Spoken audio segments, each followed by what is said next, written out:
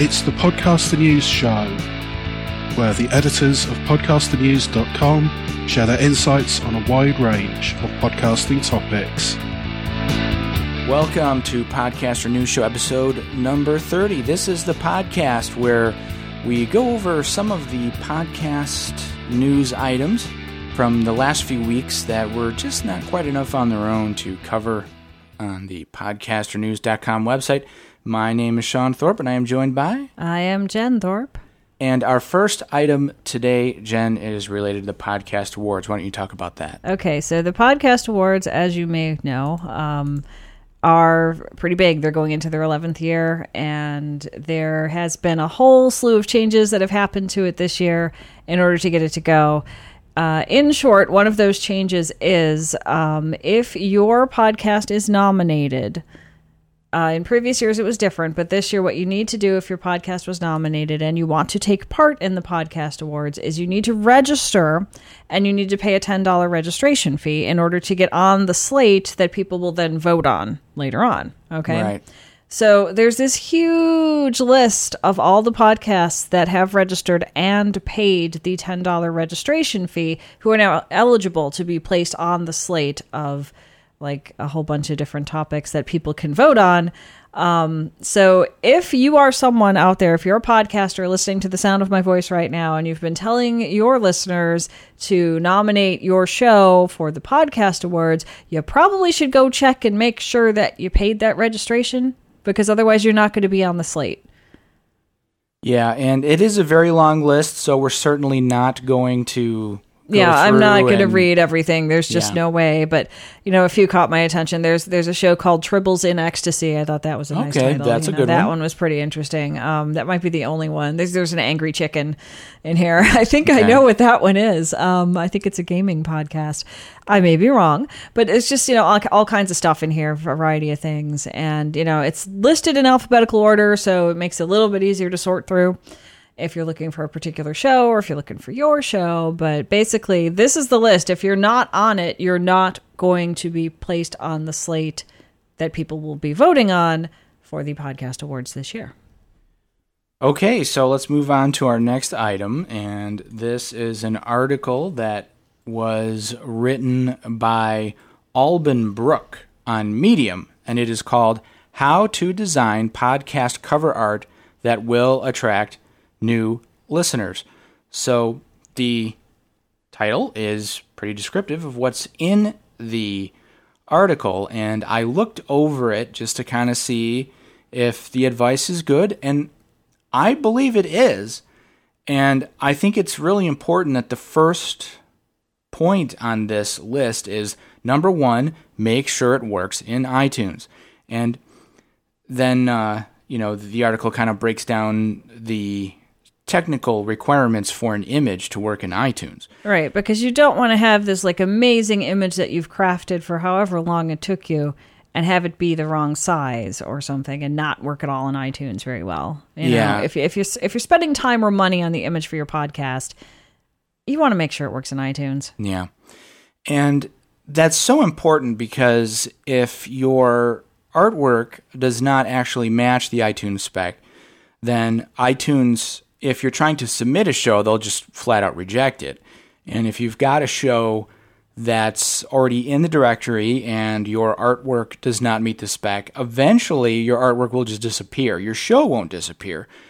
I've not seen any cases yet where a show has been delisted due to improper iTunes, artwork. But if the file format's incorrect, then your artwork will just disappear and you won't have any in the iTunes store. So, and you might not even know, because how often do you go check what your show looks like in iTunes? If you've, you check when you first get into iTunes and you go, oh, look, it's there, I'm in iTunes. And then, you kind of ignore it, right? Yeah. So I don't think they're going to necessarily inform you. Oh, no. It just kind of gets taken out. So, be careful with that kind of thing for sure. And, there's some other good tips in here, and we won't run down all of them, but there's one in here that I really thought was funny. And number 7 on the list, avoid microphones, headsets, and other overused images. Mm-hmm. And they've got some examples here, one of them being Leo Laporte's Twit network, which has 5 microphones. It says This Week in Tech, Twit Leo Laporte and friends, and there are 5 microphones aimed at an image in the background, a symbol of some kind I can't quite make out, but it's probably his symbol. It's probably the Twit symbol or something, but I'm not super familiar. I know the name. I've heard of it. I'm not super familiar. But yeah, it's got 5 microphones, and I think the reason they're saying this is because, everybody's podcast involves microphones. So, I mean, I think like if your podcast was like a review of microphones, that might work, if you're someone reviewing it for musicians to say this works better with this, that works better with that, or if you were reviewing it to see, what works good for podcasters under different circumstances or something, then it would make sense because your podcast would actually be about microphones. But if it's not specifically about microphones or mostly microphones, then it's a little weird to just kind of be like, here's a bunch of microphones. It would be like having your book cover be a book, or something like that. Yeah. Or, a keyboard where you type your book or something. I mean, everyone's book kind of originated the same way, gets produced kind of through the same means and the same tech. So it's kind of weird, that was kind of strange. That so many people choose that, a microphone, We aren't. The other thing in here that I wanted to take a second and talk about was there's a section in here that says you're subject of the podcast. And that makes sense because that would be the opposite of what I was just saying with the microphones, right? Right. And it was saying, if you've got a hobby, you want to go ahead and make sure that your podcast looks something like the hobby. And he picked out, who's the writer, male or female? I should probably check on that. Alban Brooke. Okay, so he picked out Star Wars. There's podcasts about Star Wars, and you should use an image that looks like Star Wars. But the thing I'm concerned with this is, doesn't Disney own some of those movies and stuff? They own the whole thing, right? now. So you don't want to mess with Disney's proprietary artwork. They can easily come after you and make you take that down or worse. So you don't want to just grab images, Right. You have to find something that's, released under Creative Commons, and now that Star Wars is Disney, it's not going to be, you could have someone create original art. Yes. That would be okay. That's a step farther away. But with Star Wars, specifically with it being so entwined with Disney now, you got to be careful. Yeah, I think the important thing, anytime you're working around a known brand, is it's okay to make something that might be derivative looking of something, but you don't want to use and act like if you're doing a Star Wars podcast, you don't want to say pull, an image from the actual film and use that as your art, or right. Like an actual movie poster or something like that. If you make something that's derivative of it, generally speaking, that's not a huge deal. And then there's all kind of varying legal considerations to take on after that. There is, and they're also talking about a little bit in here. It looks as though they went into a little bit about sports kind of vaguely in here, but I know for a fact that, I believe is true. Maybe I haven't researched this enough. I'm of the impression that people who have done podcasts specifically about a certain major league team, they specific one, their whole show is about that team, and they've used logos and things like that from that team, that they've gotten into trouble. Yeah, this is what I mean by trying to do something that's kind of derivative of the source. So an example of this would be if I wanted to do a podcast about the Chicago Cubs and I decided to just call it the Chicago Cubs podcast, well, at some point the Cubs are going to come after me because that looks too official. Right. But especially if you use their logo as well. Well, and that's the other side of it. So those are things to consider as well when you're coming up with your artwork. Right. But there's some really good things in here. Like, if your podcast is about you, the suggestion is to use a photo of yourself. And that never would have occurred to me. And I did a podcast that was mostly about me for a while. And then it kind of became a music show. And then I don't know what happened to it. But that's an interesting idea, is to put your image in there. Yeah. That might be a way to get attention. So it's a good blog, and we'll put all of the things we're talking about into the show notes. You can check them out for yourself later.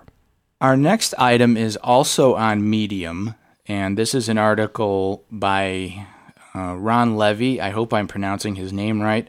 And I think at this point, Ron Levy may be the single most cited writer of all of our podcast or news shows. I think this is the second or third time we've I think so, linked to one of his articles. He's very insightful and he writes well. And this one is called The Importance of Editing to Your Podcast, which, much like the cover art article, kind of is somewhat self-explanatory, but there is some good stuff in here. And it's not so much a tutorial or how-to article. He's just sort of giving you some tips to follow as to why you may want to spend some time editing your podcast. And this is one of those things that comes up every now and then in the different podcast communities that I am involved in online. And there's, sort of two varying mindsets.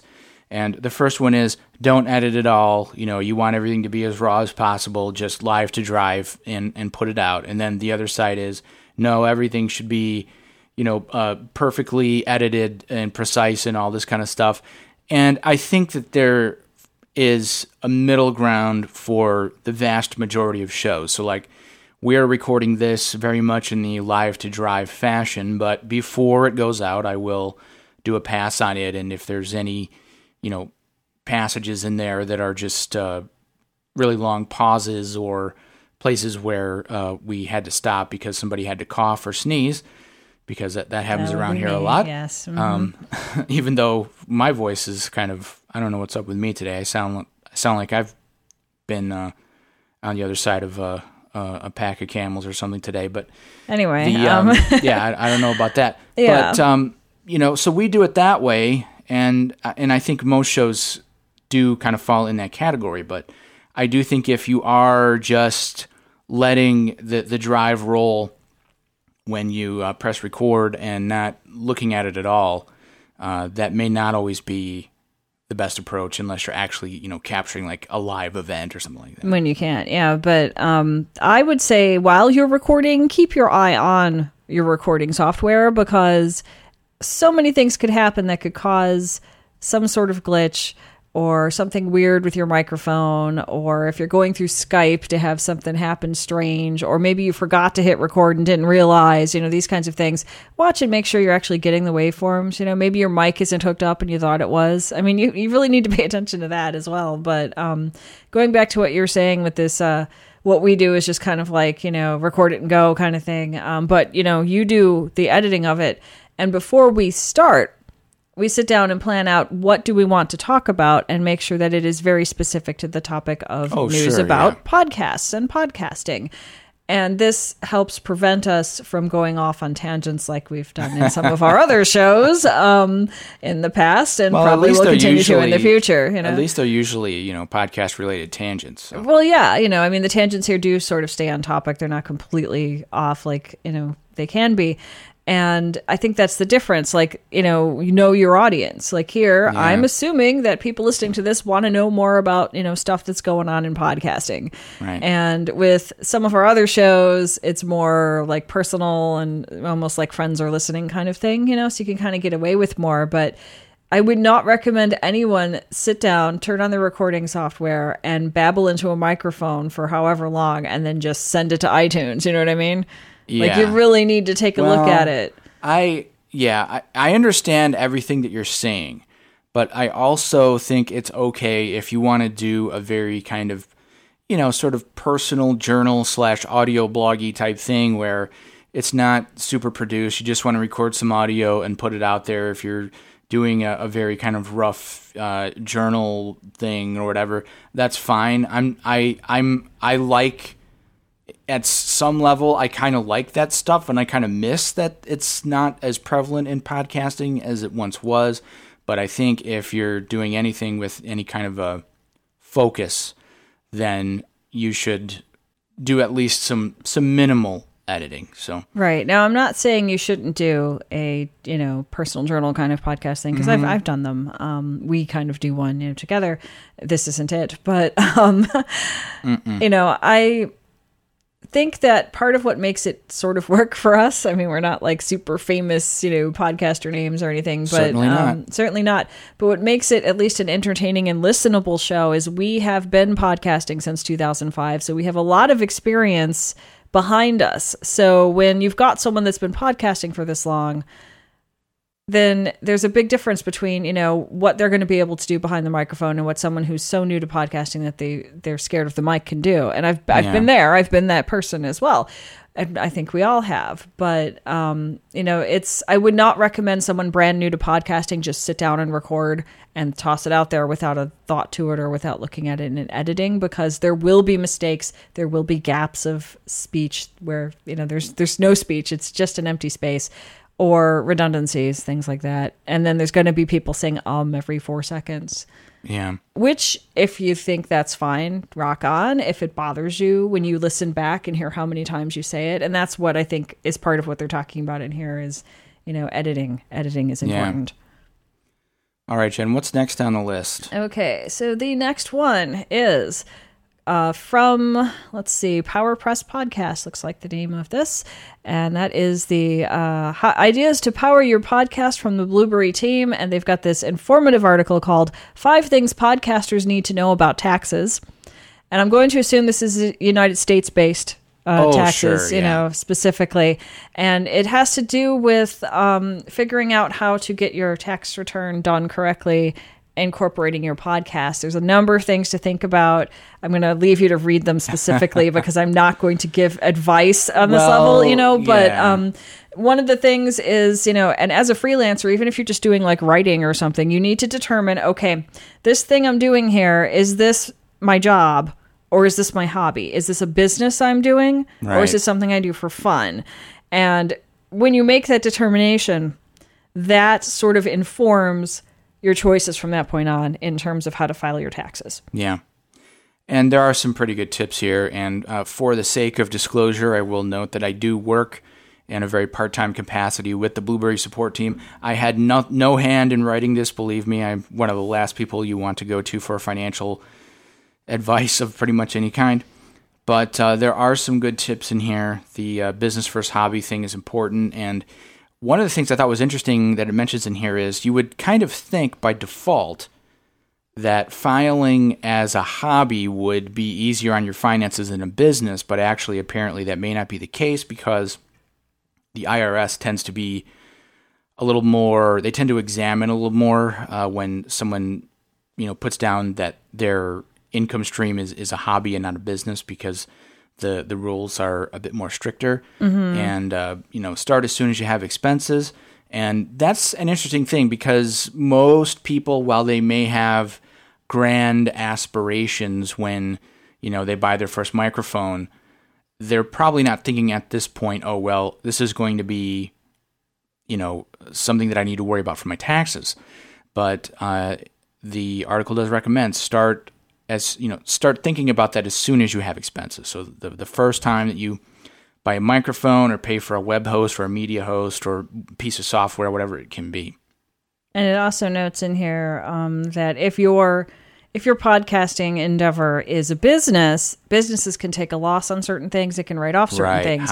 Hobbies cannot. So you can't say, this is my hobby, and then write off that brand new microphone you got for your hobby. It doesn't work that way as well. And I think one of the other good things on here, it says record everything, and they don't mean like with your audio software and your microphone. They mean specifically like if you go to a podcasting conference because you're speaking at a panel or because you're gathering interviews with the speakers on the panel for your show, or you're doing, networking or these kinds of business related things for your business that is podcasting, you want to record all of your expenses there. You want to know, where did you eat? How much did you spend? How much was the room?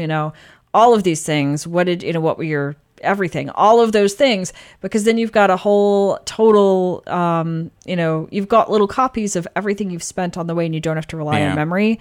And if you're doing a business kind of thing, this is the kind of thing that business would have to do, but a hobby wouldn't. Right. Yes. And, as the article says at the bottom, this is good advice, but nobody's perfect. So if you have questions, please consult a, finance professional. And the article does have a link to an income/expense spreadsheet that might be useful to people. I haven't looked at it yet, but I'm going to download it. So. Yeah. So, this is kind of general information sort of thing. It's not specific to your business exactly. Oh, no. it's kind of just generalizations, but these are good concepts to have in mind if you're going to officially call your podcast a business. All right, so our last item for this time around, the article is called Podcasting Up, Pandora Listening Down, and this was published by Radio Inc. They did not give a specific author credit. And they are quoting a Jacobs Media 12th Annual Tech Survey, which discovered earlier this year, they found that close to 3 in 10, so about 28% of their survey respondents have listened to a podcast or an on-demand audio stream in the past month, which is up from last year's level of 21%. And Jacobs Media notes that Pandora listening is down. Of course, that's Pandora, the streaming music service, which is now serving a couple of podcasts. Yeah, they had, Serial was on there. And I think Anywhere Serial Goes gets a lot of attention, but they recently added This American Life. Yeah. But this survey was done before they added This American Life, I think. Yeah, it was. And it was done... It would have been done actually right after the most recent season of Serial showed up on Pandora. So I'd be curious to know what the cross-section of people is who actually heard a podcast for the first time through Pandora that were on this survey and sort of fall into both categories. There's got to be at least a few. Maybe, yeah. But the article says that there was Pandora listening was down with 3 in 10, 28% checking out Pandora on a weekly basis, a slight drop from last year, while fewer than 1/5, 18% use iHeartRadio through the course of a typical week, and audio streaming is steady, according to the survey, with about 6 in 10, 57% streaming audio weekly or more often, flat from last year. So it's just some more interesting statistics to kind of point at. If for some reason somebody says, hey, nobody listens to podcasts, you can be the informed one and go, oh no, the Jacobs Tech Survey from earlier this year shows that podcasting is actually up. Yes. So, and you can hand them all these lovely statistics too. Indeed. Mm-hmm. All right, Jen, anything else you want to add for this episode? I think that about covers it this time around. Okay, well, thank you so much for listening. You can find us at podcasternews.com. And you can leave us a comment on this or any previous episode if you'd like. And there is a contact page there with email addresses and stuff if you want to send an email. We don't really have a catch-all email address, but if you go over there, if there's something you want to share with us, you can do it that way. You can also follow me on Twitter at Shawno, SHAWNO, and Jen. I'm at Queen of Haiku because I tend to write little haiku of whatever's on my mind at the time. My account is a private account, so you'll have to send like a follow request. And if I can figure out who you are and that you listen to the show, then I'll obviously allow it. All right. Well, thank you again so much for listening. And one last note, we are now officially planning in our lives to do this show on the first and third weeks of the month. And with any luck, we'll stick to that, and we'll be with you again in 2 weeks. Bye, people.